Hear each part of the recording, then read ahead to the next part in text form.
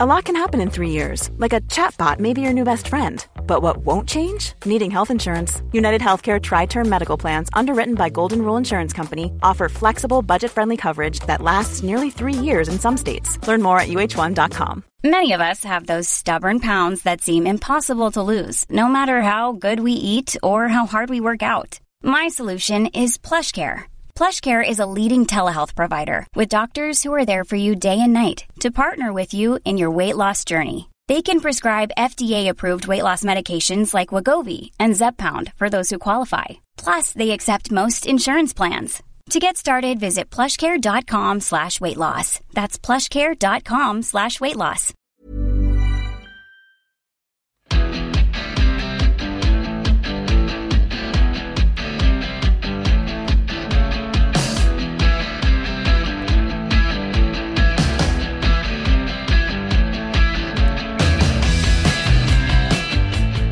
Hello everyone, this is The Ruck from The Times and The Sunday Times, and now it gets spicy. Week 3 of the Six Nations, 2 unbeaten teams left. The English are hungry, Scots are fuming, Irish are fizzing, Welsh are crossing fingers, French are puzzling, and the Italians are head-scratching. Welcome back to the pod. Will Kelleher here as Alfie continues to sun himself overseas. Lucky boy. We've had a weekend without any Six Nations action, but plenty to talk about and plenty coming up. And so to do that, I've got some great guests with me today. Firstly, on my right in our pretty studio where we can see all sorts over London, is the baritone bard, the Times sports writer Elgin Alderman. How's it going, Elgin? Yes, very well, thank you, Will. How are you doing? I'm good. And we were talking before you came on about your recent trip, a non-rugby trip to Sarajevo. Can you tell us why you went over there? Yeah, every time I come on the Ruck, I've been somewhere completely irrelevant to rugby by and large. Last week, I was delighted to spend 4 days in Sarajevo with Torval and Dean on the 40th anniversary of their Bolero gold medal, so that was a bit of fun. But it was also a very poignant trip as well, because of course 8 years after the Olympics, it was a city under siege as a part of a terrible civil war. So there was so much history there, so many interesting things, not just the sort of frivolity of Torval and Dean, but also the aftermath, the rebuilding of a fabulous capital city as well. Amazing trip. That must have. Was it freezing cold? Was it ice skating weather or not quite? Not at all. There was some snow on the mountains in the distance, but even I walked the abandoned bobsleigh track, which was a very calming experience as well, based off like I say, what it used to be 30 years ago. It's now just covered in graffiti. You can walk the entire length of it, but there was no snow around there. It was about 12-15 degrees some days we were there, so it was quite similar to the UK. Well, there you go. Great little trip. Don't say we're in the Times radio studios actually recording this, so don't say we don't cover politics as well as rugby with Sarajevo and all that. But we've also got 2 other guests on our pod, so I better introduce them. Mark Palmer nearly walked all the way back from Bosnia, or to Bosnia, after that TMO decision a couple of weeks back. Are you all right? Are you recovered and ready to go, Mark? Oh, fully, yes. Calcutta Cup week always gets the dander back up again, so yeah, we're all good. Have you been any sparkling places over the weekend, or are you taking the kids swimming, or something a bit more mundane? I did take the kids swimming. I also took my boy to... we were in Manchester on Saturday at Man City Chelsea, so I had a little trip to the World Cup EPL, which was good fun. But back on the tools today. Happy days. And yes, joining us as well, finally, best till last, we'll say, former Ireland hooker turned everyone's favourite analyst and friend of the Ruck, Bernard Jackman. How's it going, Bernard? Yeah, good, thanks, lads. I'm feeling very jealous.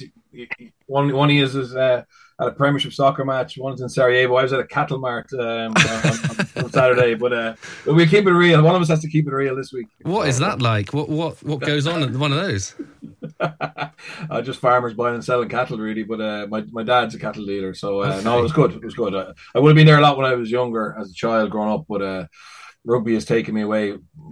Our local mart is on a Saturday, a place called Carnew. So thankfully, I have a good excuse not to go most weeks. I'm usually at a professional game somewhere. Is it like an auction, or do you have someone doing...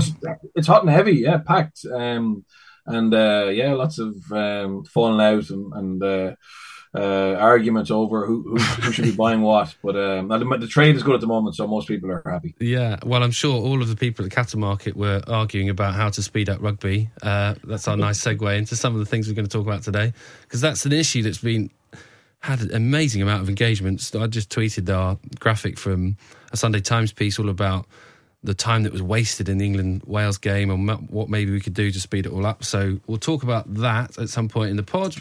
We've also got Bernard on to speak about loads in the Six Nations, obviously. Scotland, England, massive one. Ireland, Wales, France, Italy. Loads to get through. And we'll also, later on in the pod, be joined by Cadan Murley. The Harlequins wing has been picked in the England A team to play Portugal on Sunday. And, yeah, we'll start, though, with a bit of rugby that's happening on the field this weekend. Just a small matter of the Calcutta Cup clash coming at Murrayfield on Saturday. So the other side of this, we'll talk about that.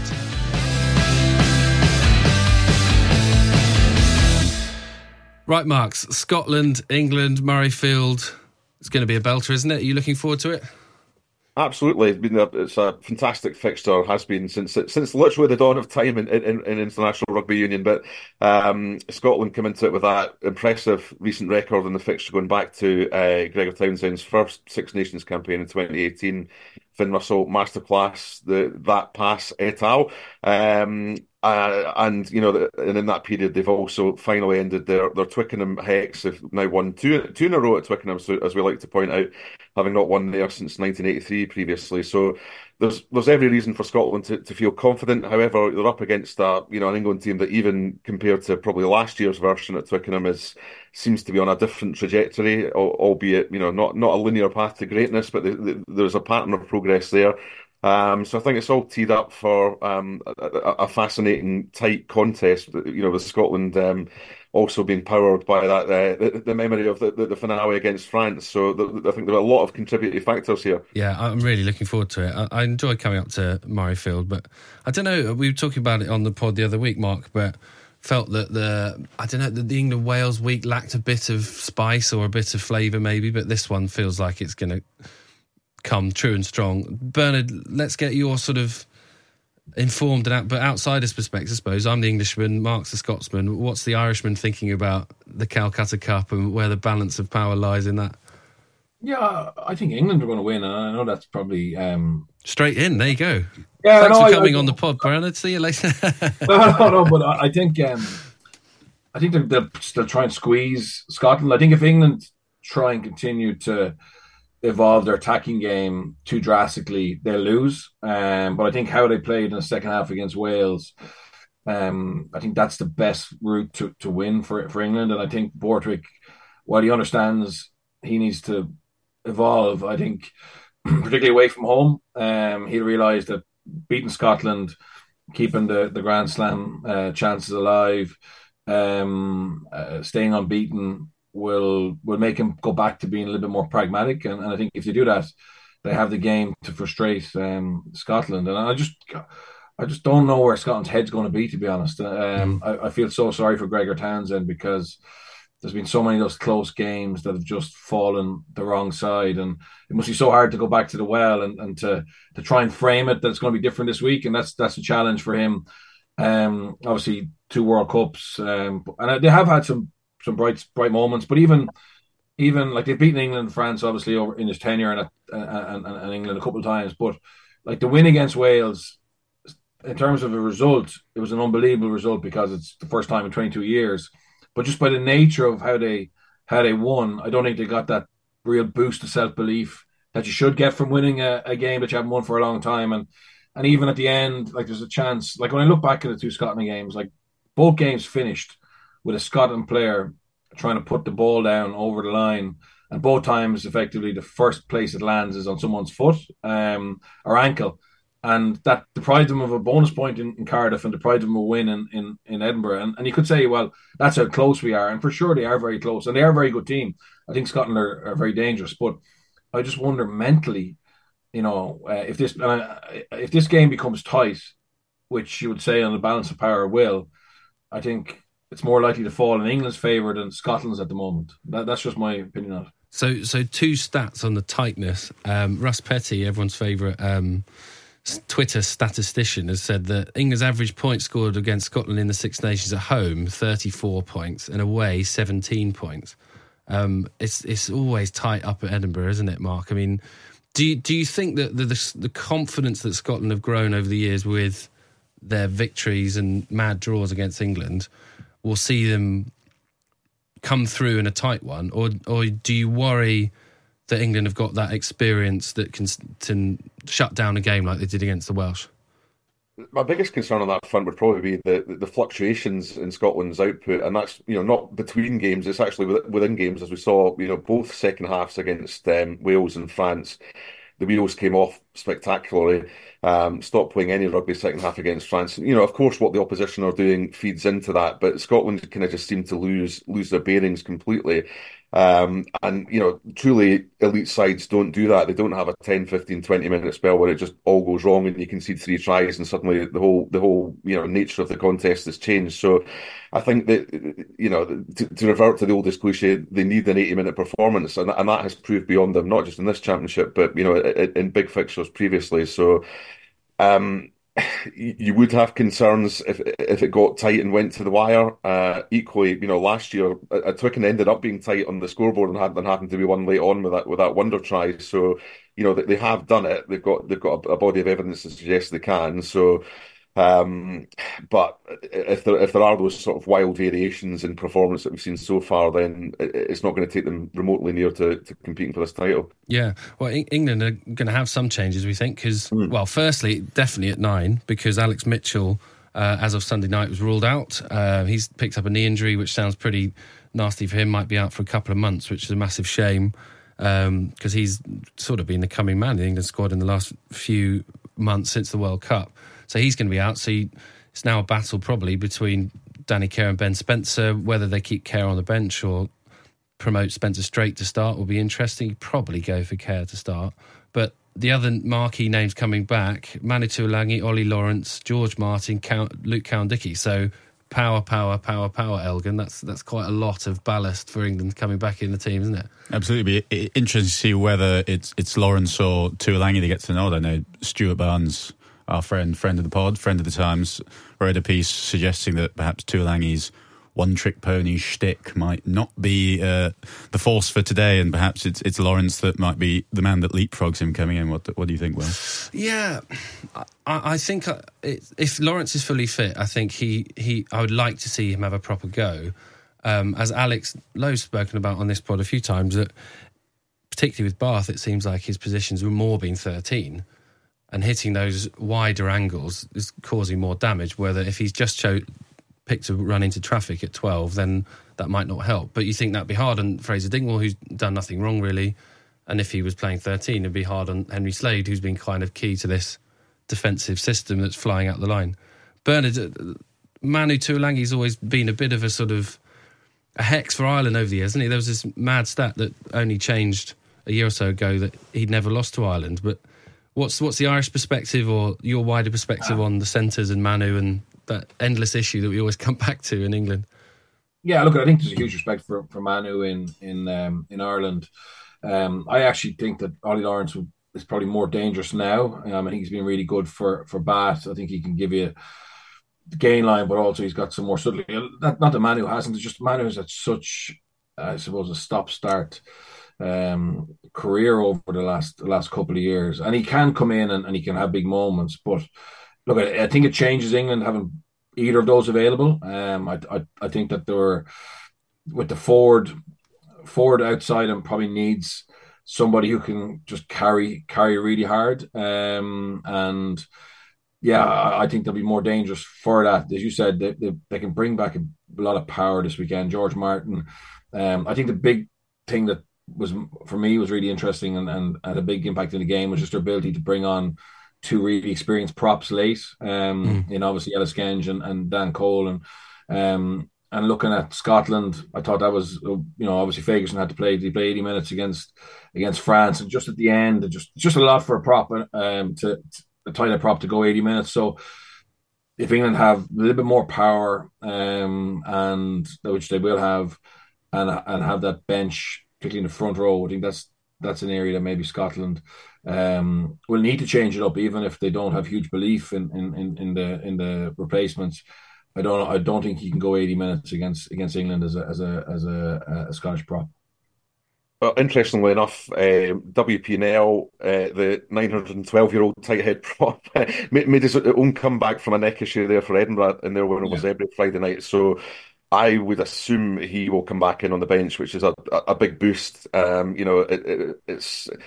It says a lot about the Scottish development pathways that we're still relying on somebody of that age, but he's performed incredibly well for Edinburgh this year, playing some of the best rugby of his life, actually. So I suspect he'll get the nod over Elliot Miller-Mills there. And that does change the picture because, as you say, it means that you're not then looking at Xander emptying himself for 60 minutes or rather than 80. So I think that's definitely in the works. I love these weeks. The week 3 is always great, isn't it? Because you've often got someone who's 2 from 2, and if they go 3 from 3, then you start dreaming of slams and stuff like that. And it feels like such a make or break weekend, doesn't it, Mark, for Scotland and England? Like, as we've said on the pod, England have beaten the teams they usually beat, and now it's the teams they usually lose to. Scotland, desperate after that France defeat.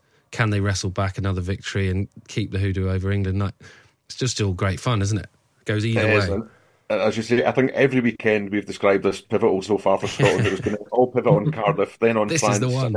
But it does actually this time because, whereas now you'd like to be sitting here in a position of thinking that, could Scotland actually be pushing on towards challenging for a slam? Obviously, that's gone now, and potentially was never a realistic option to begin with. But, if they win this weekend, there's still that chance to be going to Dublin on the final weekend, playing for at least a triple crown, which in itself would be, substantial progress for this team. So, it's certainly from a Scottish point of view, it is kind of make or break territory for the campaign. Yeah. Well, look, we've rattled through a bit there, but don't worry because there's more Calcutta Cup chat coming with a special podcast with 2 secret superb guests, which is going to be out on Wednesday evening. So stay tuned for that. Hopefully, it's going to be a belter with 2 greats. You may be able to guess who they might be, but it's all going to be good fun. So loads more Calcutta Cup coming in the week. But why don't we rattle on, move on, and chat quickly about France, Italy, and then we'll get on to Ireland, Wales. So Bernard, the French, well, we all saw them get demolished in Marseille that first week. Then just about right themselves against the Scots, as we know. Where do you see them at the moment? This World Cup hangover thing seems to be lingering longer, certainly, than it has for Ireland. Yeah, look, I think that win against Scotland, which they were very lucky to get the win. I thought I could understand Scotland parking the bus to a certain extent, being 16-10 up, not wanting to get caught playing their own half. But for France to be so lethargic in terms of trying to actually go and win that game really disappointed me. I thought it was a slightly better performance than the week before against Ireland, but there still wasn't the same, I suppose, enthusiasm to play that we've kind of seen over the last 4 years with France. And to be fair, they're very pragmatic, but when they get an opportunity off turnover, off counter-attack, they have lit up, and that hasn't been evident really for me the first 2 weeks. Obviously, they get the try from Bia Barry, which is a brilliant individual try, and they're always capable of doing that. Likes of Fiku, Aldry, etc., have incredible talent, but collectively they've gone back a long way. And the word in France is that Fabien Galtier really hasn't got over the disappointment of that home World Cup defeat, and he's such an interesting personality that he actually can't hide it. You know what I mean? His facial expressions, his body language, his demeanor tells the way he feels, and that's always been the case with Fabien. Fabien has been seen as being the most brightest, gifted technician in French rugby since he won a top 14 as a player coach with Stade Francais. But it's been his ability to deal with people that has kind of held him back. And you look at his experience in Montpellier, his experience in Toulon. He found it very frustrating working with players who couldn't see the game the way he saw it. But yet, this French team, obviously with the likes of Intermac and Dupont and Penaud, etc., they were on the same wavelength as him. They made the game look easy, but I think the biggest thing here is that for 5 years he dedicated his life to winning a home World Cup, and obviously look at they went down and they went down fighting. It was an amazing match against South Africa, but he hasn't been able to deal with it. But also more importantly, when you look at that coaching staff, so Bernard Laporte, obviously controversial figure, but he knew Fabian, has known Fabian for 20 years. And when he put Fabian in place there, he put a team around him who could, I suppose, cover the cracks or be strong in areas where Fabian is weak. So Rafael Ibanez, a good friend of Galtier, understands him and knows him really well. Obviously, decorated player, experience of coaching, and he looked after a lot of the media. He looked after a lot of the relationship with the director of sportives of the clubs. So Fabi didn't have to. He has now changed role. He's still involved, but he's apparently his relationship with Fabian is broken, or certainly not the same level of closeness that they had. And then Lauren Labitte was doing the attack. Obviously, vast experience with Castres Racing 92. He's gone to coach Stade Francais. Karim Gazelle was doing the forwards, a kind of a softer type personality. So when you look at the team of coaches and staff they had, they effectively balanced each other out. Whereas, Laporte hasn't been there to make the replacements. They're not of the same quality of the people that was there before them. Plus, you have this whole hangover of having lost the home World Cup and having coached in France. I mean, if you lose a home game in the top 14, it's like a morgue all week until you get that back. So the idea of losing a home World Cup, where they went into it as one of the favourites, where they went into it with the talent to do it, the alignment, the cohesion, the clubs and union working together for the first time in a long time, and then to fail, even though we know that sport, it just seems to have had a massive impact on them. And they are the type of team that a away win of any description could be the medicine that they need, and they may bounce back into stride. And hopefully they do, because I think we've all loved having a strong French, or certainly I felt it added to the competition. But until they back it up with a couple of more performances, I don't think we can forget how poor they were in Marseille. And for long periods of that game in Murrayfield, how they looked a pale imitation of the team that we've admired from afar. What was great to see in Murrayfield, at least, was just how many France fans had made the trip over and did seem overwhelmingly positive. There were times, based off the singing, when you felt like you were in Paris rather than Edinburgh, which is great to see. And it's certainly a contrast to what the French media was like in the build-up to that match. If you read Midi Olympique, which is always great fun to do because every article is just a string of beautifully poetic metaphors and similes normally. But the knives were really out for the Bordeaux halfbacks, Lucu and Jalibert, and also for Gaël Ficou, who was man of the match in Murrayfield at the end. But Ficou and Danty, the knives were out for them as well. And it's just interesting to see those four players, both of whom are well-trodden partnerships, Lucu and Jalibert for Bordeaux, Ficou and Danty for France, and yet they're not clicking, and therefore, that's sort of symbolic of how the whole team wasn't clicking. We've been talking about Lawrence and Tuolangi, these hard-carrying 12s. Obviously, Danty is probably the best in the world on form, and yet he's been nowhere for the two games thus far. You look back at that Murrayfield game, I mean, they just couldn't win a line-out, even with Cameron Wokey back in. When they did start winning a few attacking line-outs, they did set a platform for Louis Biarré to score that winning try. But just when they were going through phases, they just lacked the calm that you normally see. They just sort of didn't really know what they were doing. And they won in the end just because they prevented Scotland from crossing the try line 3 times when they were camped on their line, and being brave and staying in the battle, and then just having those little moments of magic to get over. It's amazing how quickly it all turns around, isn't it? From this time last year and only a few months ago at the World Cup. But Mark, you're a man that follows Italian rugby closely. Would the Italians now therefore look at this and go, come on, this is our shot, even though they got nilled in Dublin, they probably could and should have beaten England? Or do you look at it the other way almost and go, oh God, the French are wounded and coming for us? I detect more of the latter, to be perfectly honest. I still think that they are, looking at the rounds 4 and 5, home to Scotland, and then in Cardiff, where of course we had that famous success a couple of years ago. I think they are still seen as the opportunities, or opportunity maybe in there. Whereas, having said that, they got within 5 of France in Rome last year. I do suspect it will be probably more like the last time that they met on French soil, which I think was a 27-30 point job in 2 years ago. So there's a picture slowly starting to emerge of what this Calcutta Italy team he intends them to look like. He's gone back to basics a little bit in terms of playing a more territorial game while still retaining that threat that they've had in their back three. I think Negri and Lorenzo Canoni are two massive misses in that back row. I think they've taken a lot of the heart out of that the punch that they have in the back five of the scrum.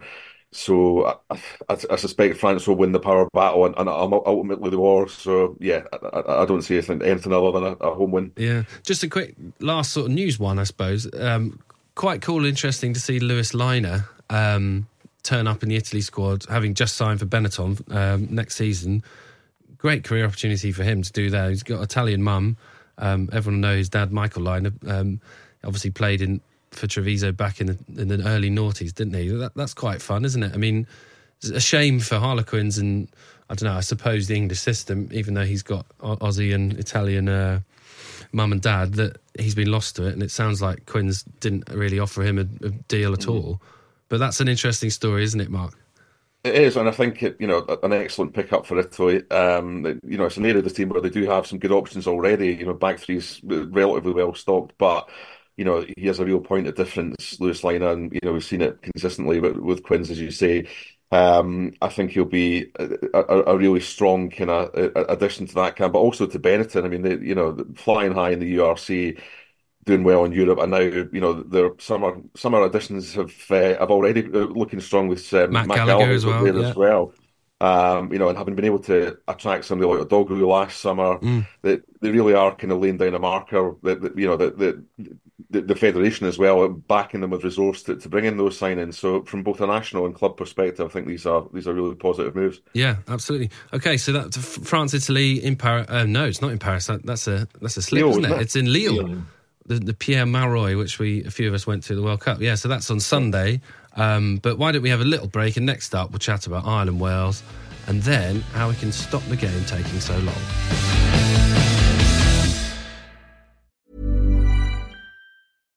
One size fits all seems like a good idea for clothes until you try them on. Same goes for healthcare. That's why United Healthcare offers flexible, budget-friendly coverage for medical, vision, dental, and more. Learn more at uh1.com. Even on a budget, quality is non-negotiable. That's why Quince is the place to score high-end essentials at 50 to 80% less than similar brands. Get your hands on buttery soft cashmere sweaters from just $60, Italian leather jackets, and so much more. And the best part about Quince, they exclusively partner with factories committed to safe, ethical, and responsible manufacturing. Elevate your style without the elevated price tag with Quince. Go to quince.com/upgrade for free shipping and 365-day returns. Many of us have those stubborn pounds that seem impossible to lose, no matter how good we eat or how hard we work out. My solution is PlushCare. PlushCare is a leading telehealth provider with doctors who are there for you day and night to partner with you in your weight loss journey. They can prescribe FDA-approved weight loss medications like Wegovy and Zepbound for those who qualify. Plus, they accept most insurance plans. To get started, visit plushcare.com/weightloss. That's plushcare.com/weightloss. Okay, why don't we turn our attention now to Saturday's clash, the earlier game in Dublin, Ireland-Wales. Bernard, talk to me about the sort of Celtic psyche here, because for me, as someone who's got Irish ancestry but is English, I'm looking at this and going, Ireland are brilliant, they're going to smash everyone. But when you speak to Irish people about it, they're all still sort of like, no, come on, you've got to get past these teams each week. Like, where's the kind of I don't know, confidence levels for the whole back-to-back Grand Slam thing? Because it looks like it's on. Yeah, no, I think confidence levels are back. I think we all went into that French game with a slight bit of trepidation because a lot of those individuals that you've already mentioned were brilliant for their clubs in the Champions Cup, and Leinster had a good period going into the Six Nations, but some of the other provinces have struggled. And then they go into camp with Farrell, and it's like they've never been away. I mean, it's hard to believe how much he's loved by the players. Like, even the players who were dropped and not selected don't give out, which is nearly unheard of. Everybody just wants to get into the Irish camp, and the environment he's created, both off the field and on the field, is exceptional. And Yeah, and like they just they want to prove their resilience by not having a hangover after what was a massive blow for us to not get past the quarter final. And the way they've gone about their business in the first two games has been really impressive. Now, having said that, I think like I met one of the Italian coaches for a coffee the morning of the game, and he kind of said, "Look, we don't really see any weaknesses in this Irish team." And yes, like they had a plan for all the other teams that were playing, and obviously they had a plan for Ireland, but there was no obvious weakness. Now I'd say probably they didn't have the tools to maybe go after some of those, so they mightn't see it as obvious as say England or Scotland will. But Ireland are in a really good place. The only worry we have this weekend in terms of selection is Hugo Keenan. Looks like he'll be out, which he's so important to Ireland, both sides of the ball, and he's nearly been an ever present. So again, who do we have to back him up? The two guys that normally would come in there, Mac Hansen, who's played a bit of fullback for Connacht, and Jimmy O'Brien, who backs him up at Leinster, are both injured, so we may end up playing a 10 there. Kieran Frawley, who can play a bit of fullback as well. So that's obviously not great. But then when you look at it, Wales' kicking game, it's probably not going to be tested out this week like it will be against England. And it's hard to know where Wales are really at. Like I think Wales have been really brave in both games. When you actually break down what they've done, it's more around just playing with like tempo and belief and running hard, and which is all really important, and there's nothing wrong with that. But it's hard to see where they would really challenge Ireland, because I think everyone's talking about Ireland's attack, but I actually think our defence has stepped up since this World Cup, and it's a nice hybrid defence where you have what Simon Easterby was doing into the World Cup, and then you've just got little signs of little influence from Jack Nienaber, who's now the head coach in Leinster, and obviously the majority of the team play under him, and particularly their post-tackle work at the breakdown is a lot more aggressive, and they're starting to really slow down opposition ball. So, yeah, like normally Ireland playing Wales, everyone is afraid, but I think at the moment, if you realistically look at it, this is a total rebuild for Gatland, and he's rebuilding it without what became generational players who became generational players, the Ken Owens, the Alan Wynne Jones, the Sam Warburtons, the Tipperichs, etc. And maybe this group will have some of those, the Wainwrights, etc., become generational players, the David Jenkins, but it's hard to see it. It's like at least they had some success at regional level. The Ospreys had won a couple of what's now the URC. The regions have never been as poor, and the finances have never been as bad. The off-field issues in Welsh rugby. If Gatland can turn this team into a championship contenders in the next 2 or 3 years, I think it'll be up there with his greatest achievements. Yeah, absolutely. So, Elgin, you're often our man covering Wales. So, what's the feeling over in Wales about the first 2 weeks? It's from the outside seems an odd one where the results haven't been there, but it's been close, and everyone's slightly more positive than they thought they might be, maybe because it's such a young team and everything. Definitely, I think I said on our preview podcast that generally, if Wales fans have a sense that it's a young team that are playing a bit of exciting rugby, that you can wear a lot of defeats, especially if they're not too bad. And as you say, they've lost 2 games by a combined margin of 3 points thus far. So they've been so close to winning both of them. Especially at half time in that first round against Scotland, everyone was thinking that the worst fears were possibly not even bad enough for how we'd seen the Six Nations going. But to come back in that second half with those 4 tries to almost win, it did feel like a moral, in the greatest Bazball sense, a moral victory. It almost felt like in the second half in Cardiff, and then to go so close again to winning at Twickenham. That time they did what their stated aim, which was to come out of the blocks well and lead at half time, which Twickenham of all grounds was somewhere where they had never done that. It was recent history at Twickenham was a long history of massaging the scoreline in the last 5 minutes to make it very close. But so in that instance they couldn't quite hold on. But the fact that there's been a 22-year-old Johan Lloyd at fly half, Alex Mann, who in international sense has come from nowhere to look so good and play so well, that there is quite a bit of positivity around, even though they are 0 for 2, and which means that they've won only, I think, 2 of their last 13 matches in the Six Nations now, Wales. And so going to Ireland, where they haven't won in the Six Nations since 2012, there was a draw in 2016, but there hasn't been a win at the Aviva since 2012 in the Six Nations, against a team that really can just grind you down and hammer you. You do fear more for this one than the previous 2 games.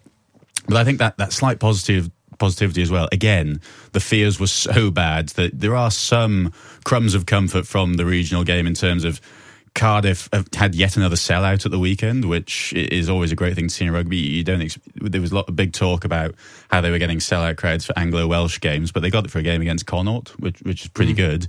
And then, the Ospreys have won 5 in a row now, and Dan Edwards, the young fly half, a drop goal to win against Ulster. So that was perhaps an omen for a Welsh team against an Irish team, but I'm sure it won't be. But as long as that young team goes out again and plays with a sense of fun, a sense of enterprise and spirit, then to a certain extent, the Welsh public will wear another defeat. Yeah. Okay, well, why don't we park our chat about Ireland Wales there and move on to a topic we've been looking into for the Times, how we can stop the game taking so long. So, if you've been on social media or if you've been reading your paper, you will have seen a detailed article that we asked all our writers on the Sunday Times to come up with ways of speeding up the game, and it included this amazing graphic, which you haven't seen. It's on my Twitter account, Will G. Kelleher, if you want to follow that.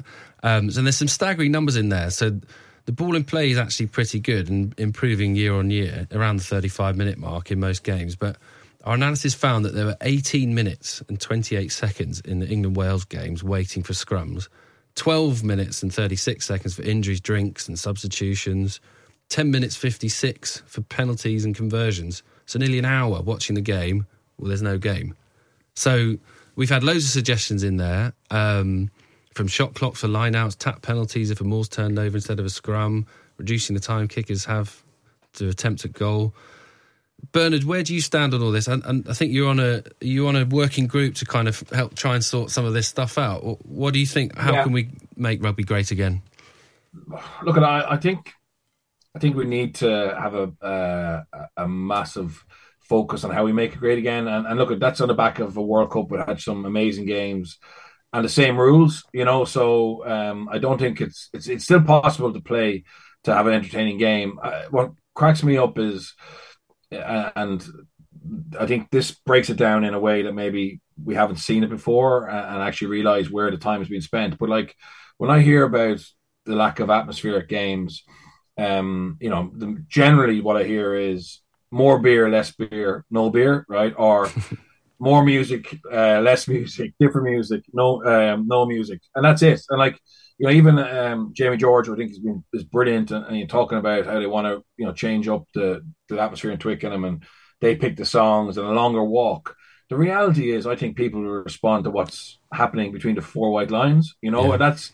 I know we want to attract new fans, and the pre-match entertainment is important, but realistically, the reason we're all kind of feeling a little bit bad about the game at the moment is the quality of I'd say the Six Nations games so far has been actually pretty average. Now there's been drama.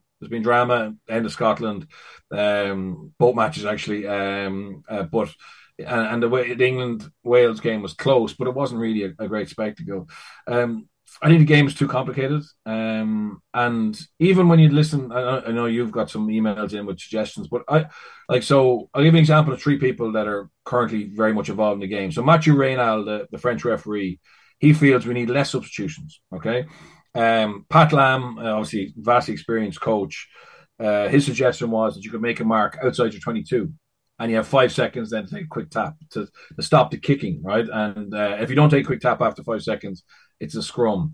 Alex Sanderson, again, someone I respect massively, said the reason his teams kick the ball so much is they want to conserve energy for the big boys in their own 22 and the opposition 22. So he felt if you had rolling subs and more substitutions, he wouldn't have to save their energy and he could play more. So there's 3 people involved in the game who have very different ideas. And so I'm on a working group with World Rugby, and we're meeting just in a couple of weeks' time with referees, current players, ex-players, coaches, pundits, to try and, I suppose, work out where we go from here, because I think we have the raw material, but at the moment, there's a lot of wastage, and nearly 20 minutes waiting for scrums in that game is a huge amount. And I love the scrum. I think the scrum should always be a power in the game.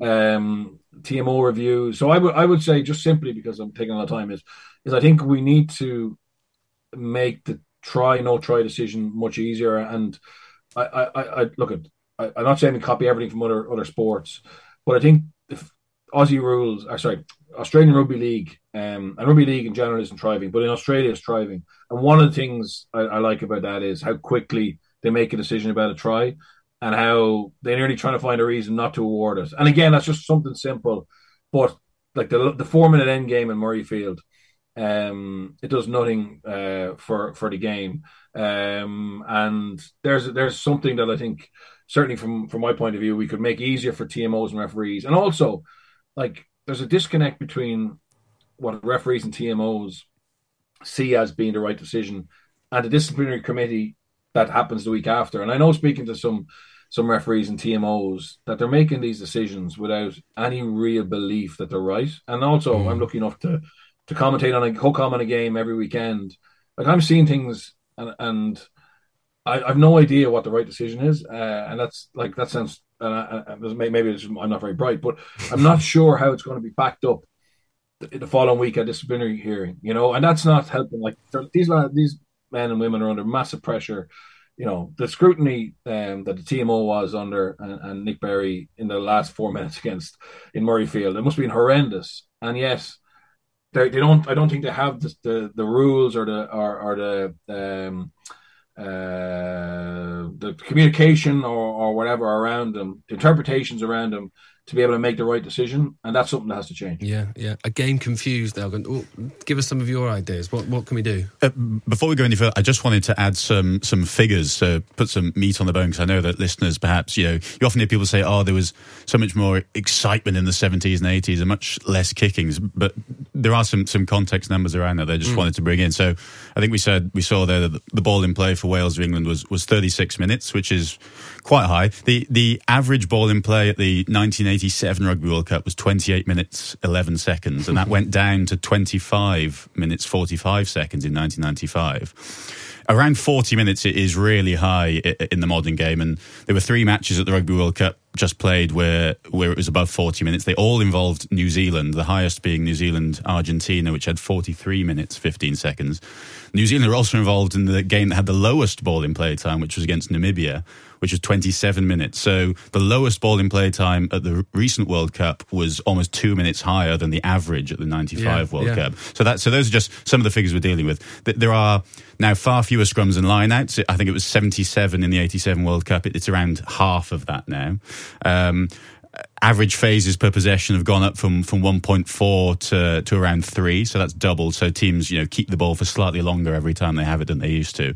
But I think one of the things that informs one of my suggestions is that 5% of 5% of kicks in a game at the 87 World Cup were box kicks. At 2019, that was 23%. So the number of box kicks as a percentage of kicks in a game has gone up massively. And I think the caterpillar ruck is something that irks just about every rugby fan and has for several years, and yet sort of nothing's really been done about it. There's loads of easy wins in all this, aren't there? Like, they could definitely call the use it thing earlier while it's going down the caterpillar, or actually enforce it. Like, I think I've seen it twice or 3 times ever. There was one, actually, Antoine Dupont got done in the first minute of the Harlequins game in the Champions Cup, but they can enforce that. Lots of these are little wins, aren't they? Mark, what was your suggestion in the Sunday Times?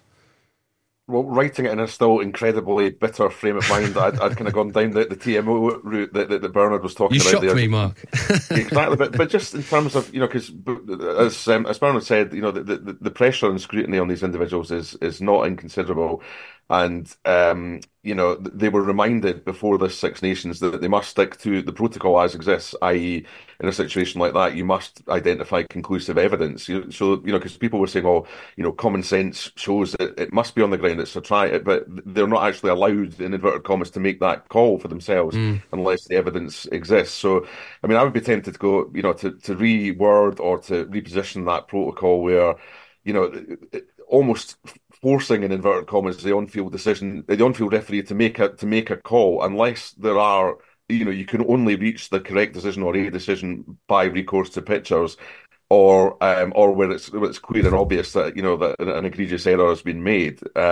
So shifting the emphasis in that relationship between the referee and TMO back towards the referee, I think, would speed things up considerably, or certainly have the potential to do so. Yeah. Well, I tell you what, we asked some of our listeners to email in some queries, and the email is theruck@thetimes.co.uk if you want to email in future.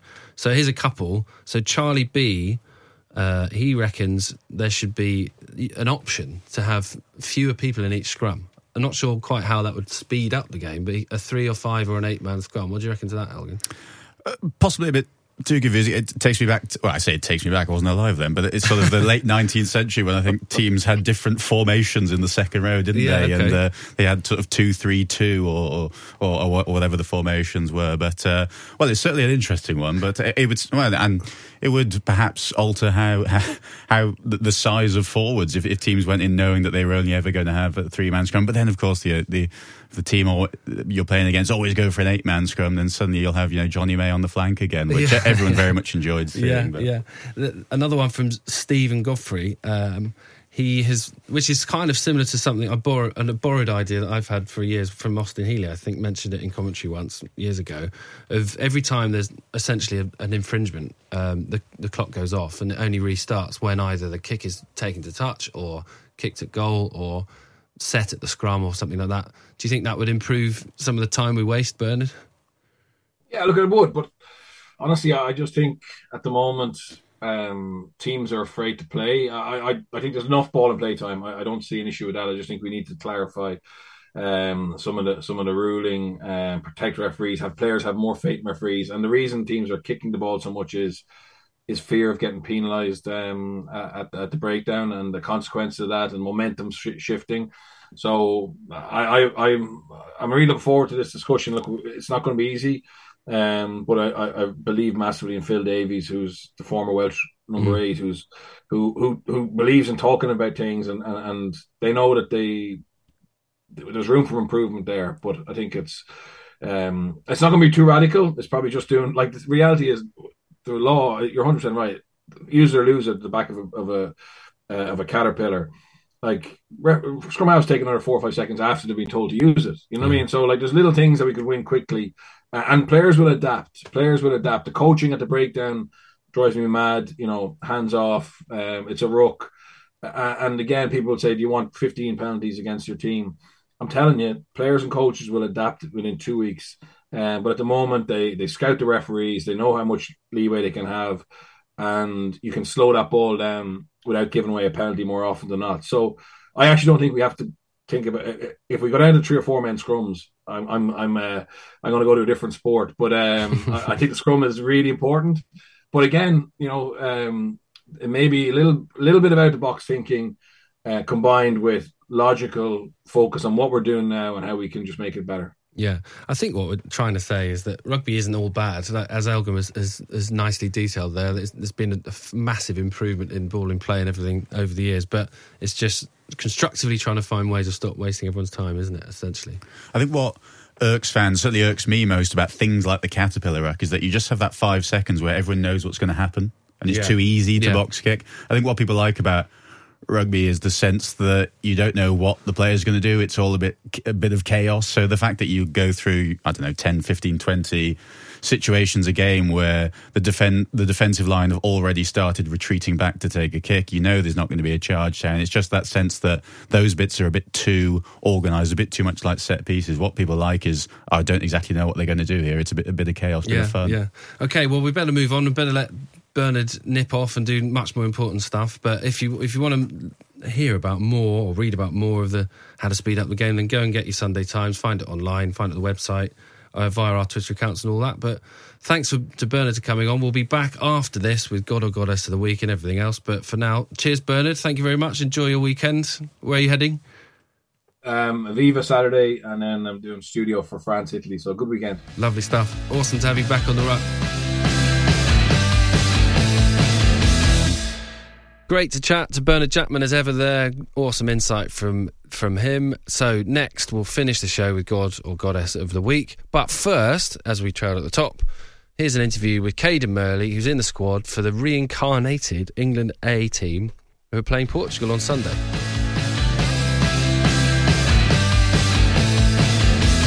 Okay, so delighted to have Harlequins and newly selected England A wing Cadan Murley on the ruck. Cadan, how's it going?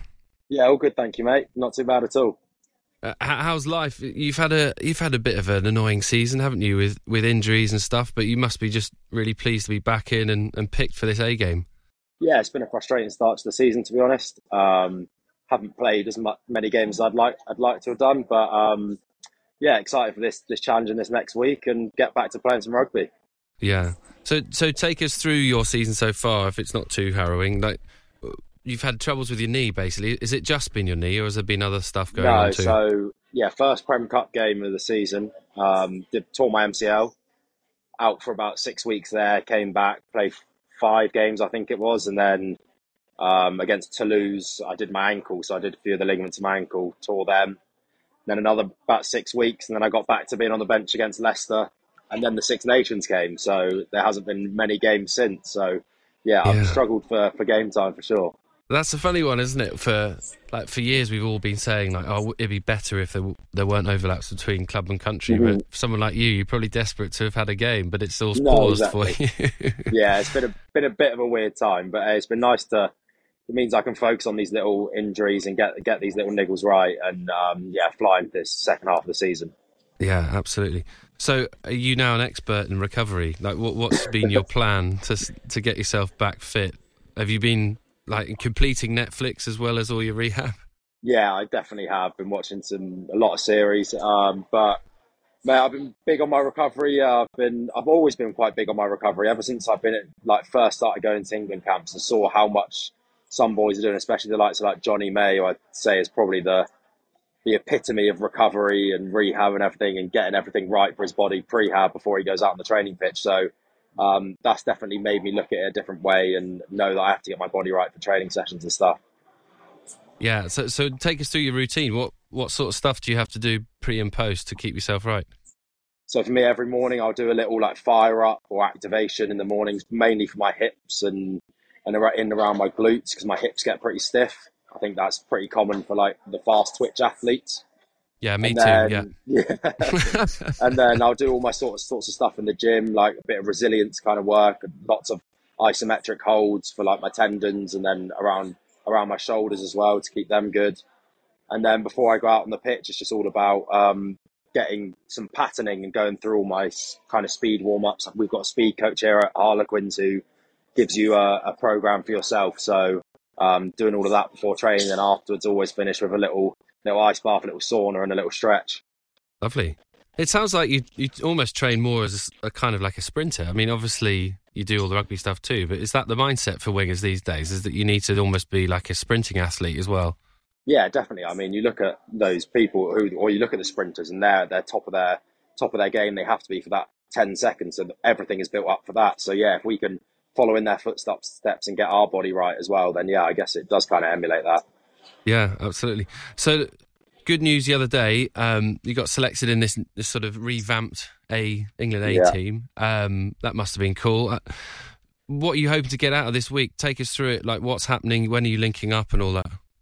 We're linking up tomorrow, so that's Tuesday, and then we're staying in until the game on Sunday. Yeah, I'm massively excited for it. I mean, look at the squad. There's so many talented youngsters around in the Premiership at the moment, and I've played with a few of them before at England under-20s, and I've been speaking to Sam Riley and Finn Baxter from Quins, and they've played with quite a few of them, and we're all massively excited for the challenge ahead.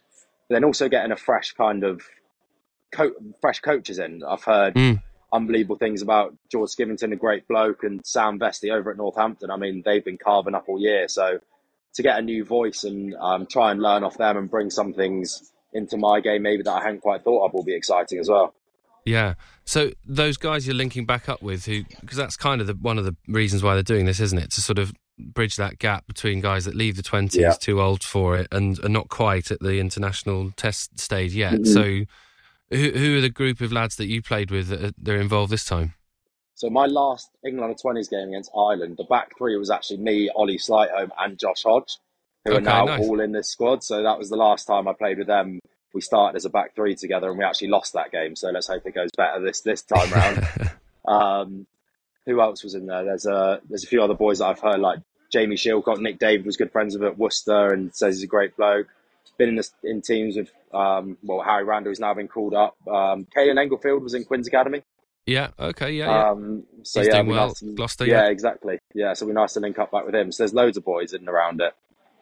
Yeah, and is it? I suppose it's not something you've done before, but how easy or difficult is it to link up with a team on a Tuesday and put something on the field on a Sunday? It's kind of Barbars-esque, that, isn't it? Do you just have to keep it so simple and just go, let's enjoy it, have some fun, and put some good stuff out there? Yeah, I think a lot of the emphasis will be on just getting to know each other this week. I mean, every club plays a slightly different way, but everyone can be pretty adaptable, and I'm sure the moves will all be pretty similar to something we've run before, so I imagine they'll keep that fairly simple. And yeah, it'll just be about gelling as a squad, trying to find our feet as a squad, and then hopefully putting our best performance out there against Portugal on Sunday. Yeah, just look at some of the names you mentioned there that you've played with, and also if you look between the A and the main squad, there's a hell of a lot of good young wingers, including yourself at the moment, aren't there? Like, do you kind of enjoy looking around the Prem and going, you've got great competition each week? Like, you've got Hassel Collins in the squad, Will Muir's going to drop down, I think, Slightholme you mentioned, and then in the main one, Faye Bosa, Daly, Freeman, Roebuck. There's a lot of talent out there at the moment, isn't there? No, yeah, there is definitely, and it's exciting. I mean, every week you've got a challenge and you want to try and almost do a number on your opposition, which makes you more up for that game. So yeah, it's always good week in, week out in the Premiership. The standard's always been up there, but now especially it feels there's so much young English talent. Yeah. So what do you think's your kind of point of difference then? I know you've had a stop-start season, but where do you want to get your game to in the next few weeks and months? I think mine's just got to be trying to get as many touches as I can on the ball to try and show what I can do. I think I'm very much more of a work off my wing kind of winger, get on the inside of 10s, on the outside of 9s kind of thing. So trying to show that and get probably slightly different carries to some of the other boys who are more like open spaces and that kind of thing. So I need to just show my work rate, getting off the ball, and then in my defence, keep making my tackles, keep getting up, getting high, because obviously England's blitz defence. It's very similar to us here at Quinn, so hopefully that'll be good. Yeah, absolutely. Is that also the other benefit of this A team as well, is that if you can prove yourself at this level, I know it's a one-off game, but hopefully there'll be more, then that will stand you in good stead with the main coaches to get in the test side as well. Yeah, 100%. I think it's, like you said before, it's like bridging that gap between like the under-20s and up to the main squad, but kind of following in their footsteps as such. And yeah, I'm sure if you put your mark on this game, then the coaches will have a look at you. Yeah, absolutely. So we're not exactly sure what the Portugal team's going to look like, but we probably know how they're going to play. That fast and furious. I don't know how much you've seen of the Portuguese, obviously at the World Cup and now recently in the Rugby Europe Championship, but they're everyone's favourite second team these days, aren't they? No, yeah, definitely. I saw that try they scored on the weekend where they were chucking it about and then a little crossfield kick to finish it. Yeah, that was some great rugby, and obviously it's how I like to play things at Quins, and I'm sure it's the same at Saints with Sam Vesty being there. So hopefully we'll see a bit of attacking rugby there, which would be nice. Yeah, absolutely. Well, look, Cadan, I really appreciate you coming on, and thanks so much for taking the time out to have a chat with us. All the best for the week ahead. A couple of tries, do you reckon, on the weekend? Is that the aim? Or just work really hard, put other people in space, Yeah, exactly. Selfless. Work really hard, get my hands on the ball, and then see what happens from there. Yeah, perfect. Well, for people who may want to go down, it's on Sunday at Welford Road, England against Portugal, and hopefully a great day, and hopefully we can see the revamping of the A-team a bit more regularly, because it'd be good fun to be involved in. Yeah, definitely.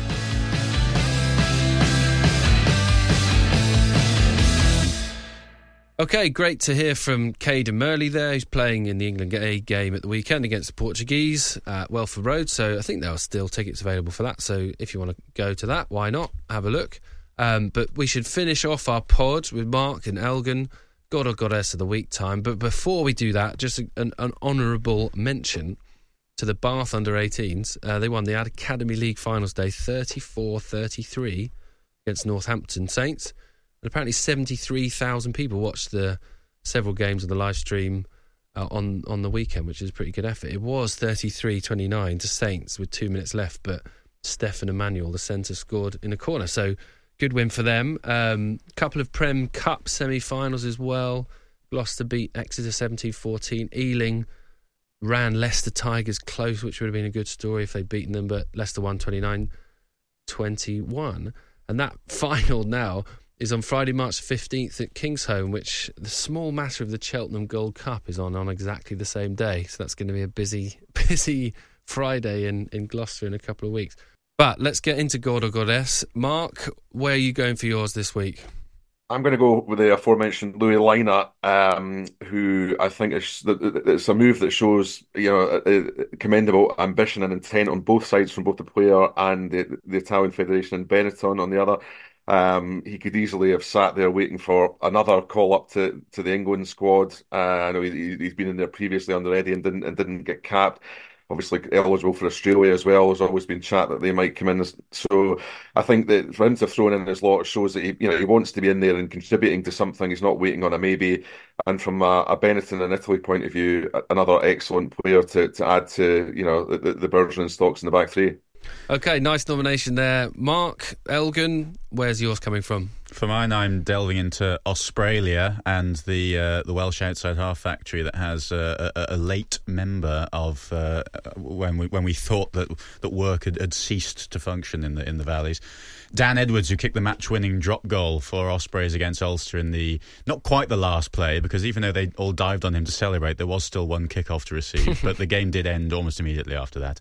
It means that the Ospreys have won 5 games in a row, which is a great return for, like we say, there's been so much negativity around the Welsh regions and finances, etc. So for Toby Booth to have guided them to 5 wins in a row is a great return for the Welsh regional game, and for Dan Edwards, who was the Wales under-20 fly half last year. There's been a lot of talk about fly halves because we've had 2 22-year-olds, Sam Costello and Johan Lloyd, playing for Wales, and beneath them there isn't a huge amount of options. So to see an even younger fly half doing quite well for the Ospreys in his first season as a senior player is great to see. There you go. So I'm going to complete a hat-trick of players who, to use a Scottish phrase, are out with international camps. They were my two. So this is a tangent, Mark, but out with an internationalist are my two things I picked up working in Scotland. What's that about? Internationalist. It's just international, isn't it? I don't use international, but I think out with is an excellent word. It is quite good. Yeah, it feels quite oldie. Yeah, but it captures a concept which I don't think is easily done in a single word in any other way. So big out with fan here. So the third out with player is Zach Mercer, who's not only out with the England squad but out with the A team as well, which seems extraordinary for someone so talented. And we know it's difficult to get all the English players in one squad, but to miss 2 seems remarkable. So maybe he should be checking out his eligibility and see where else he can go, because there's been a little chatter, Elgin, hasn't there, that he could return to the top 14. CVs doing the rounds is the way it's been phrased, I think, isn't it? Yeah, he obviously came back here to Gloucester to try and force those international ambitions. And when he's asked about it now, he says, he's just going to focus on Gloucester, etc. But you do wonder if he might just think, right, well, I've come back here for one major reason, and they clearly don't fancy it, so I'll go back and have some fun in France. Not? Who knows? Yeah. Why not? He's always he might still be eligible in France from a season or two. Who knows if they change the eligibility rules for England? Who knows? God, that's a topic for another podcast. I think we have had emails on that. Thank you to the people who did email in this week, and keep them coming. theruck@thetimes.co.uk. We'll try and delve back into the mailbag next week, after the Calcutta Cup, after Ireland-Wales, and after France-Italy, which is coming up next weekend. But for now, thanks to everyone for joining us. Thank you to Bernard Jackman, who we said goodbye to a few minutes before, Mark and Elgin, who are going to be out and about over Six Nations weekend. Mark, we're going to be up in Edinburgh, so bring on the Iron Brew and every stereotype you've got going. Thistles and lots of outwiths. Outwiths, yeah. Oh, I can't wait for the internationalists to perform against each other. But yeah, for now, that has been The Ruck from the Times and the Sunday Times. Follow, subscribe, email us in, tell us what you think. Don't moan too much, please, because we're going to have to put you into spam. But no, thanks for listening, and tune in again on Wednesday for a special Calcutta Cup episode, probably out in the evening, so maybe if you get commuting Thursday morning, you'll get it in your pod feed then. But otherwise, we're back next Monday.